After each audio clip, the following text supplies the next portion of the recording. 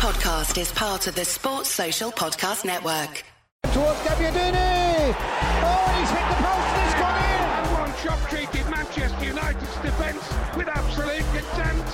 Here's Bayano. Give and go with Sturridge. That's lovely. Tommy Smith. Hello for Roshan. That's got to be that. It's Charles Barnes. It's Pearson. It is 1-0 to Derby County. Chris Commons. Belter. What a goal. Martin. Another chance for Russell. This time he makes it. The Rams rampant. Hello and welcome to Steve Bloomer's Washing, the Derby County fan podcast, where we're not quite on the beach just yet because the Rams have secured a place in the Championship playoffs. I'm Chris Parsons, and with me as usual are two men who always deliver on a big occasion.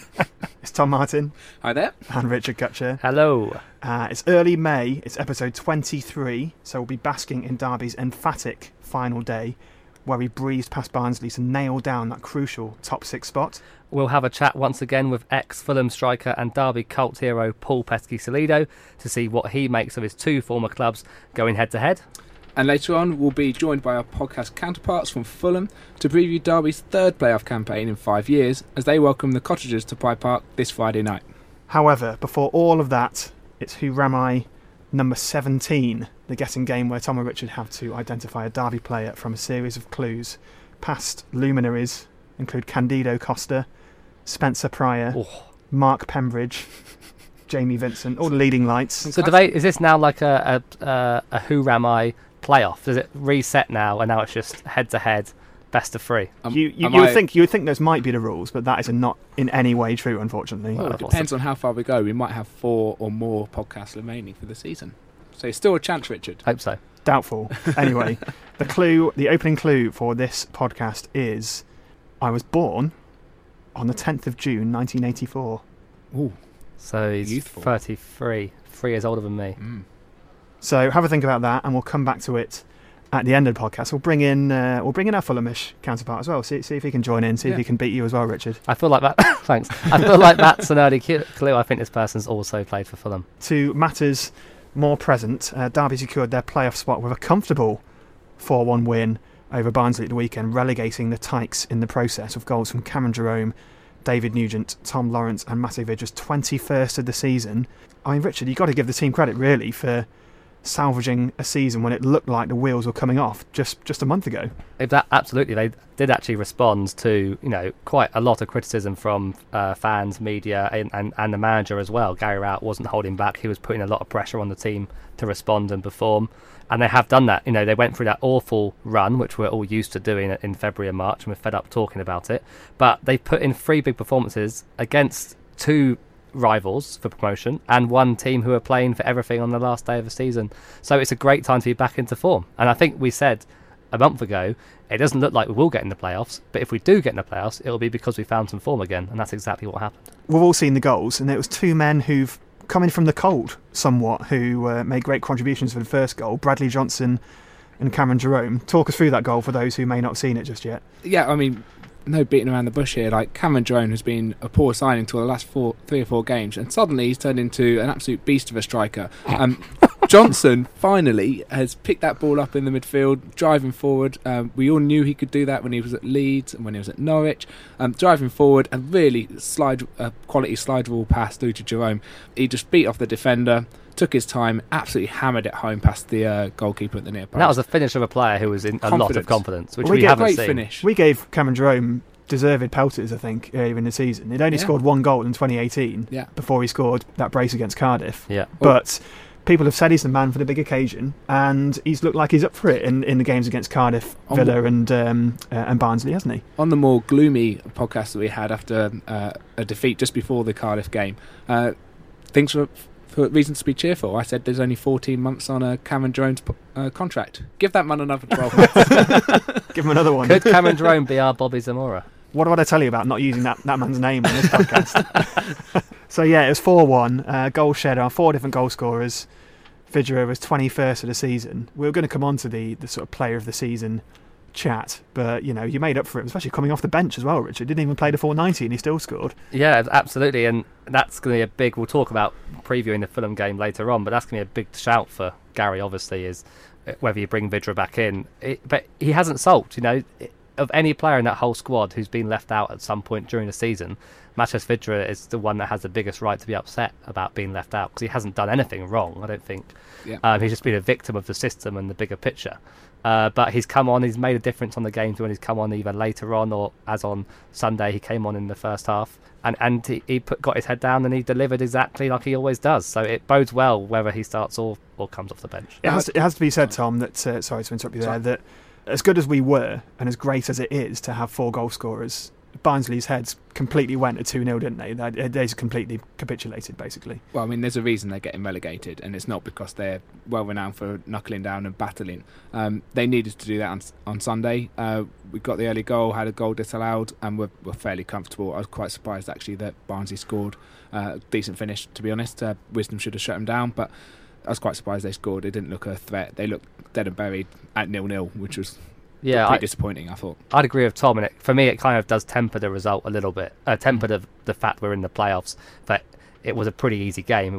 We did the job. You can only beat what's in front of you, and we got the job done without any dramas, which is, it makes a nice, pleasant change. But Barnsley gave us so much space in midfield. Like, I feel like Bradley Johnson and Huddleston, they weren't really tested that much at all on the ball. There was no pressing. I'm sure we'll get pressed by Fulham. There was a moment, actually, now you mentioned that, which I've just remembered, when Bradley Johnson, the ball broke in the centre circle. Yeah, he won a big tackle. He won a big tackle, but then he just steamed through a couple of players, and it was complete powder puff defending from Barnsley. They just, and I think that was at 2-0 or maybe 3-0, and they're just completely gone by that point, and that will not happen in the playoffs, will it, at all? You know what? We were clinical, and you need to be clinical. We'll need to be clinical in the playoffs. So the fact that those 4 players have scored, I think before we came on air, I said you wouldn't want... I can't think of another player I'd want to score more. Those 4, the 3 strikers plus Tom Lawrence, they're the kind of players we need to know are banging form, and they appear to be. You said something earlier about Vydra, and you said that he should be... He's got a right to be upset because he's been dropped. And maybe a victim of the system. Now, I don't think it is. I think it's Vowett trying to say, well, okay, teams have solved us, or know how we play. We play through Vydra. They've put 2 men on him, and they've started kicking him. Even the sort of better teams in the division are targeting Vydra. So why don't we drop Vydra and see how else we play and see who else steps up? And it's great to see Nugent step up. Fireman has obviously been quite impressive over the last sort of month or so, despite the team's general form. Jerome scoring the goals recently, so it's good to see we can play in many different ways, and I think that's the important thing. So I don't think Vydra's been dropped. It's a tactical switch and a deliberate one. And I'm sure that the Fulham squad will be wondering come Friday who is going to line up against them. They don't know if they're playing against Vydra or not. It's undoubtedly a good thing if we can stay in games and then bring Vydra on. We're undoubtedly going to be more of a threat in the last 20 minutes, aren't we? I think so, and I think that's a particularly good tactic. I think he was probably rested against Barnsley because it was fairly certain that we only needed a point, but I do think it would be a good tactic away from home. Be a little bit more solid, have a bit more of a sort of working, sort of structured midfield, and then allow Vydra to come on should we need to loosen up and try and take the game to Fulham. Rowett has said earlier in the season, I seem to remember, that Vydra does tend to flag after 60 or 70 minutes, so maybe he's thought, given the last half, given the second half instead, when the game is more on an edge, and perhaps then that's where he can be more effective. He has to start on Friday, but I could understand him not starting at Craven Cottage, depending on the score on Friday. It's an interesting one. We'll come on to that selection quandary later on. What I wanted to ask you both about is an interesting one in the middle of the park. What's happened to Joe Ledley, do you think? He was the golden boy of Derby's midfield just a couple of months ago. Everyone is bringing out those stats about how good our record was with Joe Ledley, and now Bradley Johnson's keeping him out of the team. Yeah, it is a strange one. I don't think has he played particularly terrible in that midfield during the bad run? I mean, he came out because of injury. My impression throughout most of the season, since the run we had with him in the team when we won every game, is I'm not sure how many games in a row he can put together. And I wonder if there is an injury issue there, whether it's a niggle or something, which is a bit more serious, which means he does find it hard to play back-to-back games in the space of 10 days or something. But now Johnson's in the team and he's playing well. He deserves to keep his place. Yeah. I don't think Joe Ledley lost form any particularly worse than other players in the team. So What do you think, Tom? I agree. I think it's difficult when Ledley picked up those injuries, like niggling hamstring and back injuries and stuff. We did lose our shape and we lost our system. We brought Johnson in to try and be a like-for-like replacement, but they're two very different players. So when Ledley's then come back in, because he's been the better player over the season, and so therefore he's gained his fitness and he comes back in, the team has sort of shifted slightly. We're playing in a slightly different way. We're also not on as good a run, and I think he has suffered from that, the fact that the team isn't playing as well around him. Do you think they're quite different players? Do you think Huddleston and Johnson offer perhaps a better balance, because Ledley is like that calming influence who plays easy 5 to 10 yard passes and doesn't lose the ball, and Huddleston's kind of that player as well, whereas Johnson is more your like all action, more of a box to box, wins headers, crunches into tackles sort of a player. Maybe him and Huddleston offer a better, light and shade sort of balance. That passage you just tried before about Bradley Johnson winning that tackle and then pushing through another two players, you wouldn't see Joe Ledley do that. So it just depends tactically, I think, what kind of approach Gary Rowett wants to take over the weekend, over the two legs, in terms of which player gets the nod. Because you're right, Johnson's a bit more old school box to box, gives you a bit more energy in midfield, which we might need. But then if we're getting pressed a lot, maybe Joe Ledley's calming influence might be more useful as well. So, I mean, I'm not a tactical genius, as you may have realised, but are you not? no, funnily enough, surprising. And so we'll wait and see. But they are different players, give you different options. So we'll wait and see. But if they're both fit, then it gives him a decent headache to have. So yeah, Derby v Fulham this weekend. Derby's third playoff campaign in 5 years. Who do we think we could speak to who has insight of Fulham, Derby County and the playoffs? You've spoken to him earlier on this season. It's a friend of the podcast, Paul Pesky-Salido. You there, Pesh? I am indeed. How are you? Good. We're good. It's good to hear from you. I understand you're on the golf course, so we won't take up too much of your time, but it's great to get your insight. Now, we wanted to ask, really, you've been in that dressing room several times during the playoffs for Derby and for other clubs. How different would you say it is to the regular season, those games? It's a completely different aspect. Your whole season, all that hard graft has got you to this stage, and there's potentially 3 games left before you could get to the Premier League. So there's a lot at stake. But the key for the manager is to keep them calm, keep them playing the way they have all season, preparing themselves correctly, and make sure they go into the games and don't leave anything out there on the pitch. Really make sure that you're ready to go, because these opportunities don't come along that often. So make the most of it. They have obviously talking about the atmosphere in the dressing room. Do you remember any particular memorable team talks during the playoff games during your career? I think probably one of the better chats. I think Kevin Keegan did one when I was at Fulham that was pretty impressive. Can't remember the aspects of it. There was also Neil Warnock, who you can imagine. He's one of the better team talks. He's very animated and passionate, and he really makes sure that you're prepared for the game. And listen, it's not about the team talk, though. It's about the players, how they prepared for the game, coming up to the game, how they prepare themselves mentally, and making sure that when that whistle goes, that they're ready to go. So Derby famously were last promoted when you were playing for the club in 06-07. Winding back the years to that campaign when Derby beat Southampton in semi-finals and then West Brom in the final. Do you remember much about the occasion there? Who were the big characters in the dressing room at Pride Park who really helped get the team over the line over those 3 games? Yeah, well, listen, there was a lot of senior players, the likes of Darren Moores. It's important you've got that, because these guys have done it before. They've been in that situation. They know how to prepare themselves, and it's important to calm the younger players down and make sure the occasion can get to them. There's a lot of experience in that team, wasn't there, Pesh? The likes of yourself, Darren Moore, Matt Oakley, Craig Fagan, Steve Howard. It's those sorts of players you need to keep calm heads and make the most of that situation.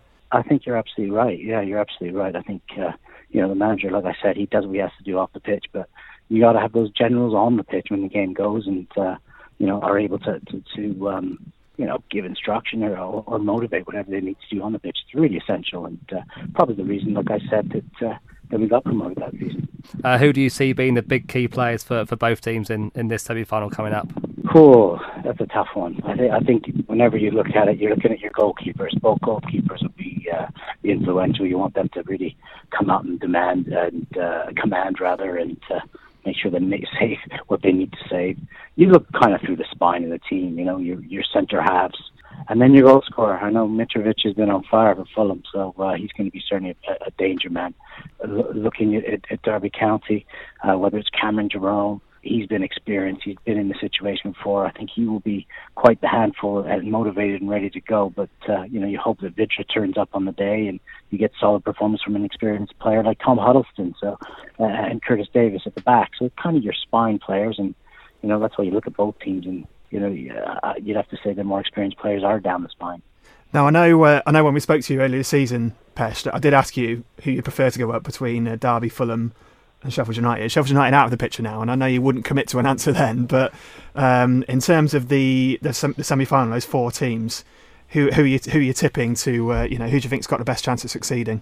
Oh, you know what? I don't think you can put it down to that, because you overlook the season altogether. This is 4 teams. It's the team who can perform on the day. It's usually the team that's in form. Looking at the 4 teams, the team I enjoyed probably watching the most in terms of the brand of football was Fulham. And they were on a ridiculous run of form, but that loss against Birmingham might just have dented that.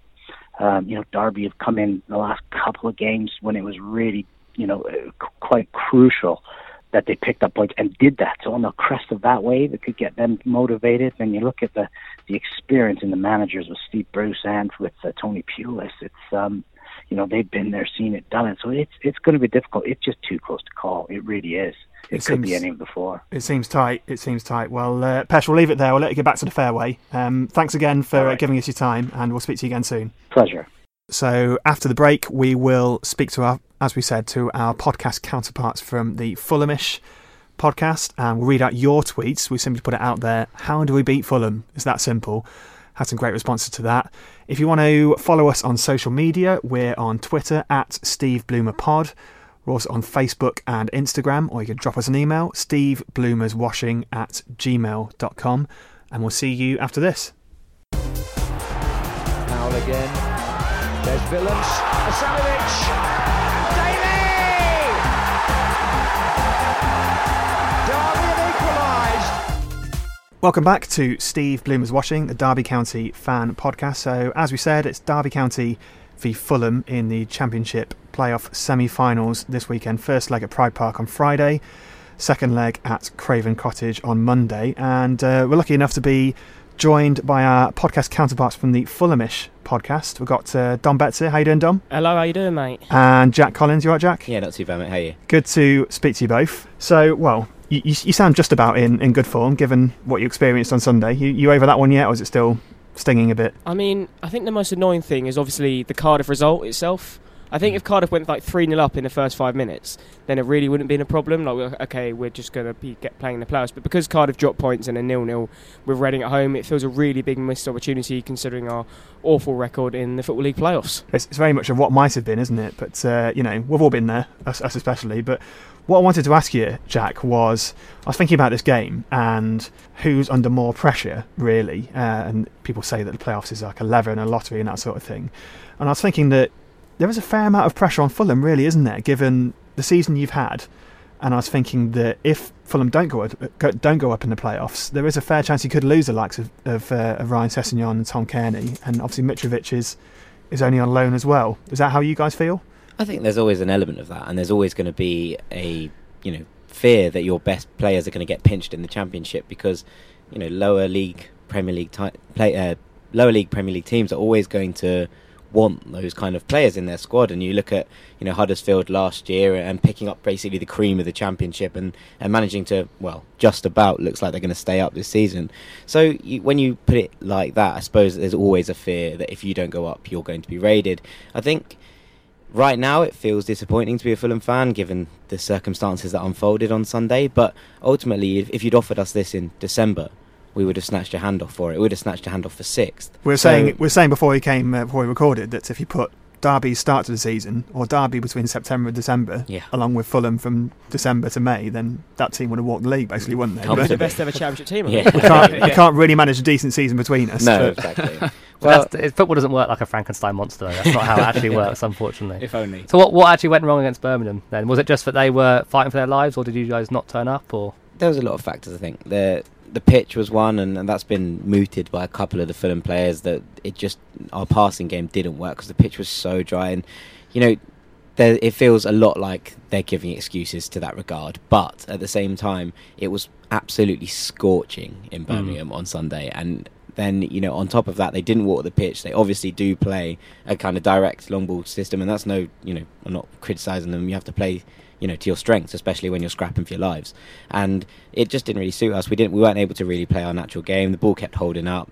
Players kept falling over, and it suited them more than us. That said, we looked knackered, looked absolutely shot, and a lot of players, considering it was what was supposed to be one of the biggest games of the season, didn't really look up for it, which is slightly worrying. So, note to Gary Rowett, don't water the pitch. And dig it up. Hopefully Derby will have its own microclimate on Friday night.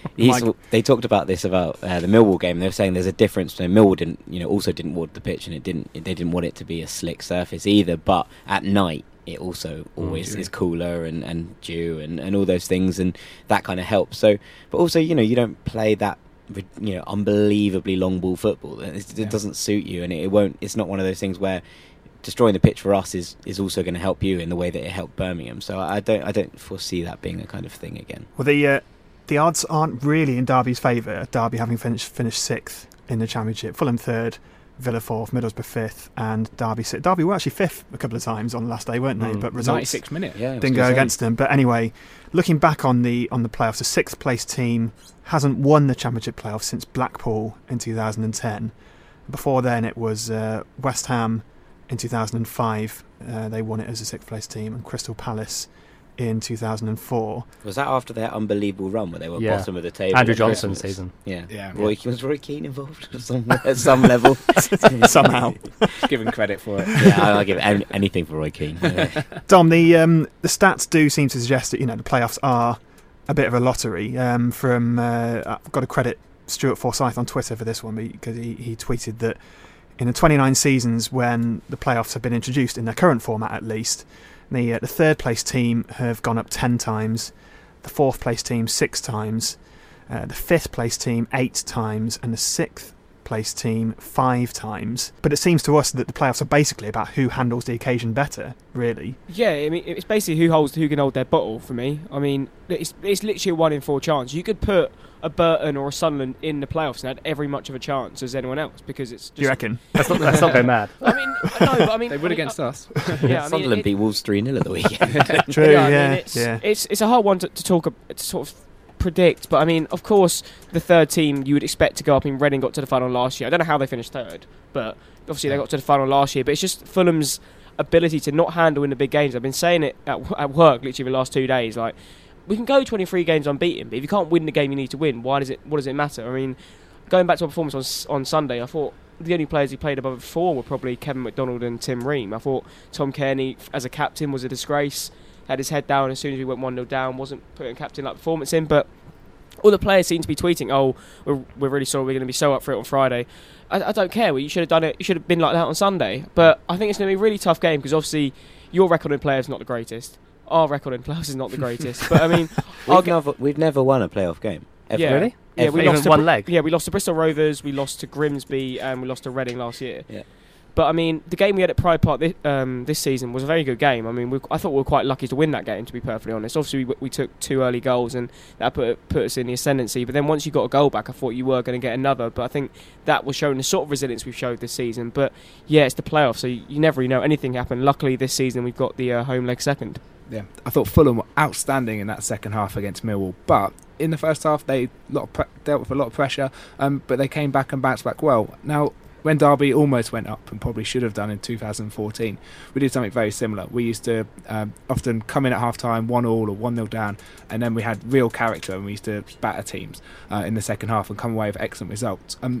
Are you worried that it could be a similar knock-on effect to what happened to Derby in 2014?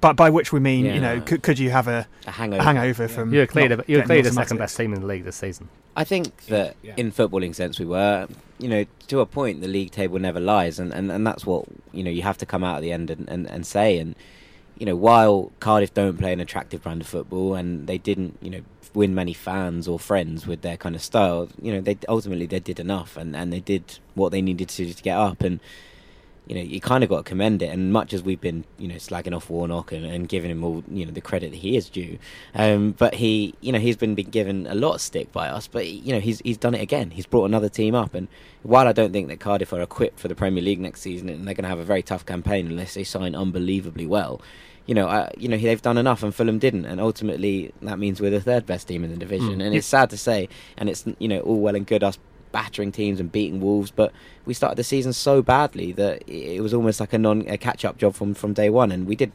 very well to be in the position we were in the end anyway. But we came up ultimately just short. That said, you don't go 23 games unbeaten by being terrible, and on our day we can beat everyone in this division. But on our day we can also lose to everyone in this division. 100%. Because we lost to Burton and Sunderland away in the first half of the season. Like on that train back from Sunderland away, like 3-hour or 3.5-hour direct train back to London, I think I've never been more depressed after a football game, except for maybe the Europa League final. I was like, how have we genuinely lost to a team who haven't won at home in an entire year? And it's not like we deserved to really get anything out of the game. We were awful. Same with the Burton away game. It's like, you can't... And obviously people look to the QPR and Brentford games at home where we can see we bottled a 2-0 lead at home to QPR, we conceded in the last minutes at Brentford, but we also scored last minute ways away from home. We scored them at Barnsley, we scored them at Middlesbrough, we scored them at Preston. So I think it's just, swings and roundabouts really. I think the league table just does justify how your season's gone really. Like you said, you had a great sort of start or good first 3 or 4 months of the season, but obviously you didn't keep that up. So I think, the league, we are where we deserve to be. The league table, as everyone knows, is what is justified over the 46 games. So we'll see what happens in the playoffs anyway. And we asked you guys out there on Twitter, the listeners to Steve Bloomers Watching, how you think it's going to play out.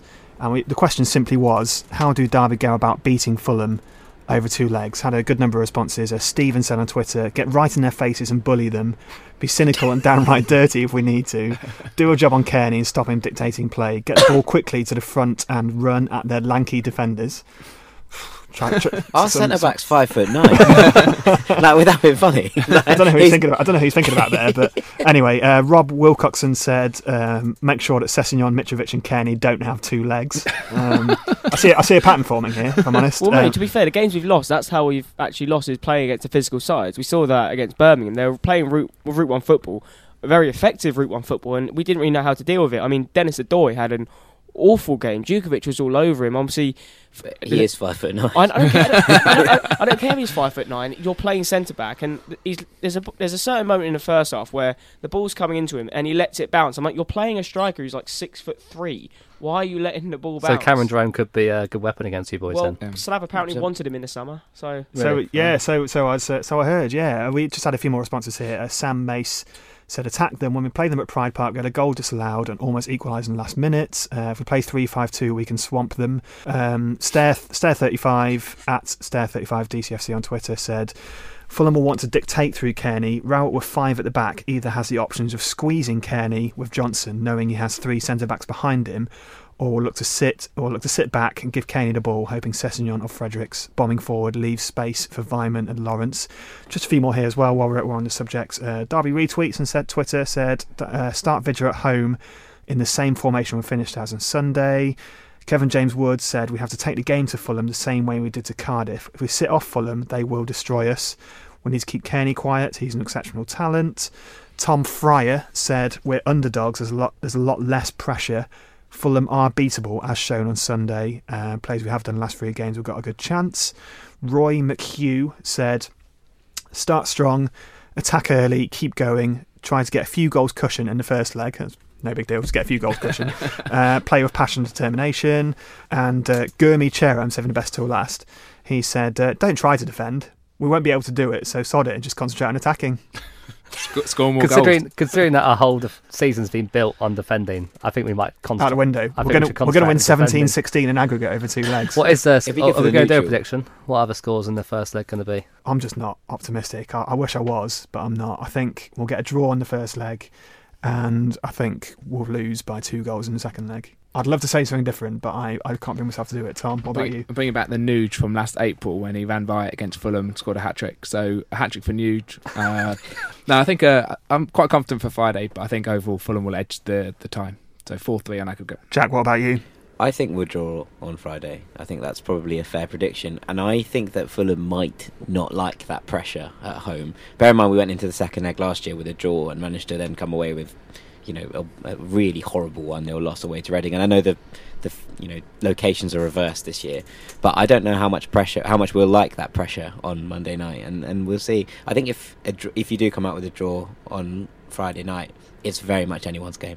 Dom, prediction from yourself? I think Friday will be the same result probably earlier in the season. I think we'll get a 2-1 victory. I think it'll probably be similar. We'll probably want to get a goal early, just settle our nerves. So I'll say 2-1, and then second leg anything can happen, because obviously all the pressure is going to be on us. If you're losing, there's not going to be much pressure on you. That means you're probably going to be play your game. So I'm going to say 2-1 and then a 2-2 in the home leg for us. I'm going to say 2-1 Derby first leg, because I feel I have to. I think we have to take a lead down to the Cottage. I really think I could see Fulham putting 3 past us at the Cottage. So I'm going to say 2-1 first leg, and I think we'll probably get turned over again. And a thoroughly demoralising second leg. Yeah, probably.